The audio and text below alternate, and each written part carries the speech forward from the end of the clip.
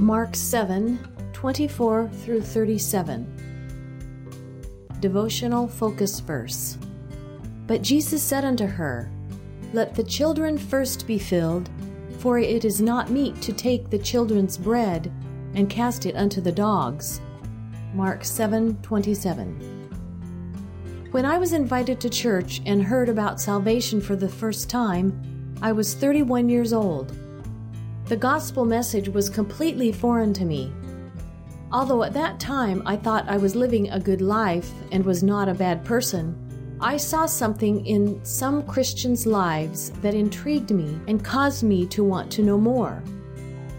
The first time I went forward to the altar bench to pray, in an effort to encourage me, one of the people praying with me said, Tell Jesus you are a sinner and you are sorry for your sins. Immediately, my reaction was one of pride. My thoughts were, Who are you to call me a sinner? What right do you have to say that? That insult bothered me, but thankfully, I did come to the realization that whether I wanted to admit it or not, I was a sinner. Consequently, I was unworthy and did not deserve anything from God. It was only after I realized my unworthiness that the Lord changed my life. Pride could have stopped the whole wonderful process for me.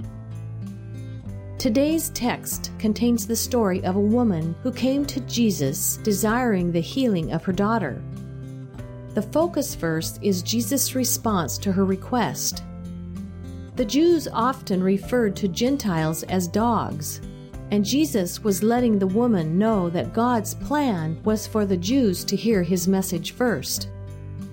The point to consider is the woman's reply. She grasped what the Jewish people had missed and evidenced humility and faith by her response. She did not take offense that Jesus would minister to the Jews first, and she did not allow pride to stop her from a second request. It is possible to let pride hinder us from receiving from God. All of us need to recognize our unworthiness and come to the Lord humbly. When we do, we can believe His promises and know He will work for us, just as He did for the woman in today's text. Background information.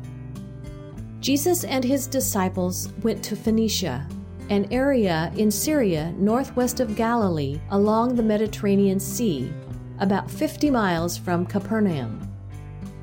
Apparently, the intent behind this journey was to go where Jesus was less known, perhaps so he could have some solitude and rest. The woman who came to Jesus was a Greek, and Syrophoenicia was the region where she lived.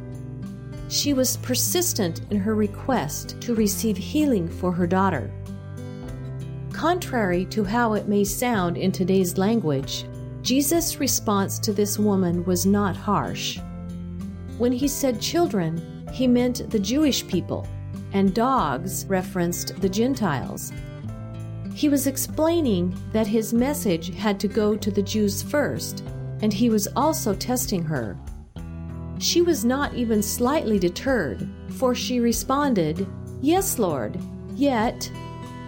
Her persistence and faith were rewarded. Her daughter was healed. At home, she found her daughter laid upon the bed. She was finally relieved of what had tormented her and was peacefully resting. From Phoenicia, Jesus went to the Sea of Galilee via Decapolis. This was an indirect route with two potential benefits. Jesus and his disciples traveled through less densely populated areas, and they avoided the territory ruled by Herod Antipas, who was hostile to Jesus. Decapolis was the area where the man with the legion of devils had been delivered. At that time, the people asked Jesus to leave their coasts. See Mark 5:17.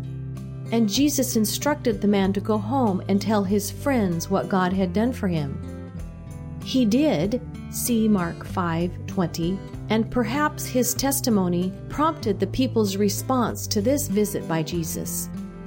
They brought a man who was deaf and mute to Jesus for healing. Jesus took the man aside and healed him with a series of steps which the man could be aware of without hearing. When Jesus looked up to heaven, he indicated that the power for healing came from God above and not by earthly or magical power. The people were astonished and said, "He hath done all things well."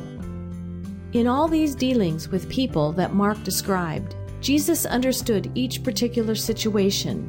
He had compassion on those who were involved, and he was true to the principles of God and the purpose for which he was sent. Conclusion: if we come to God in faith and humility, as the Syrophoenician woman did, we can expect him to answer our prayers.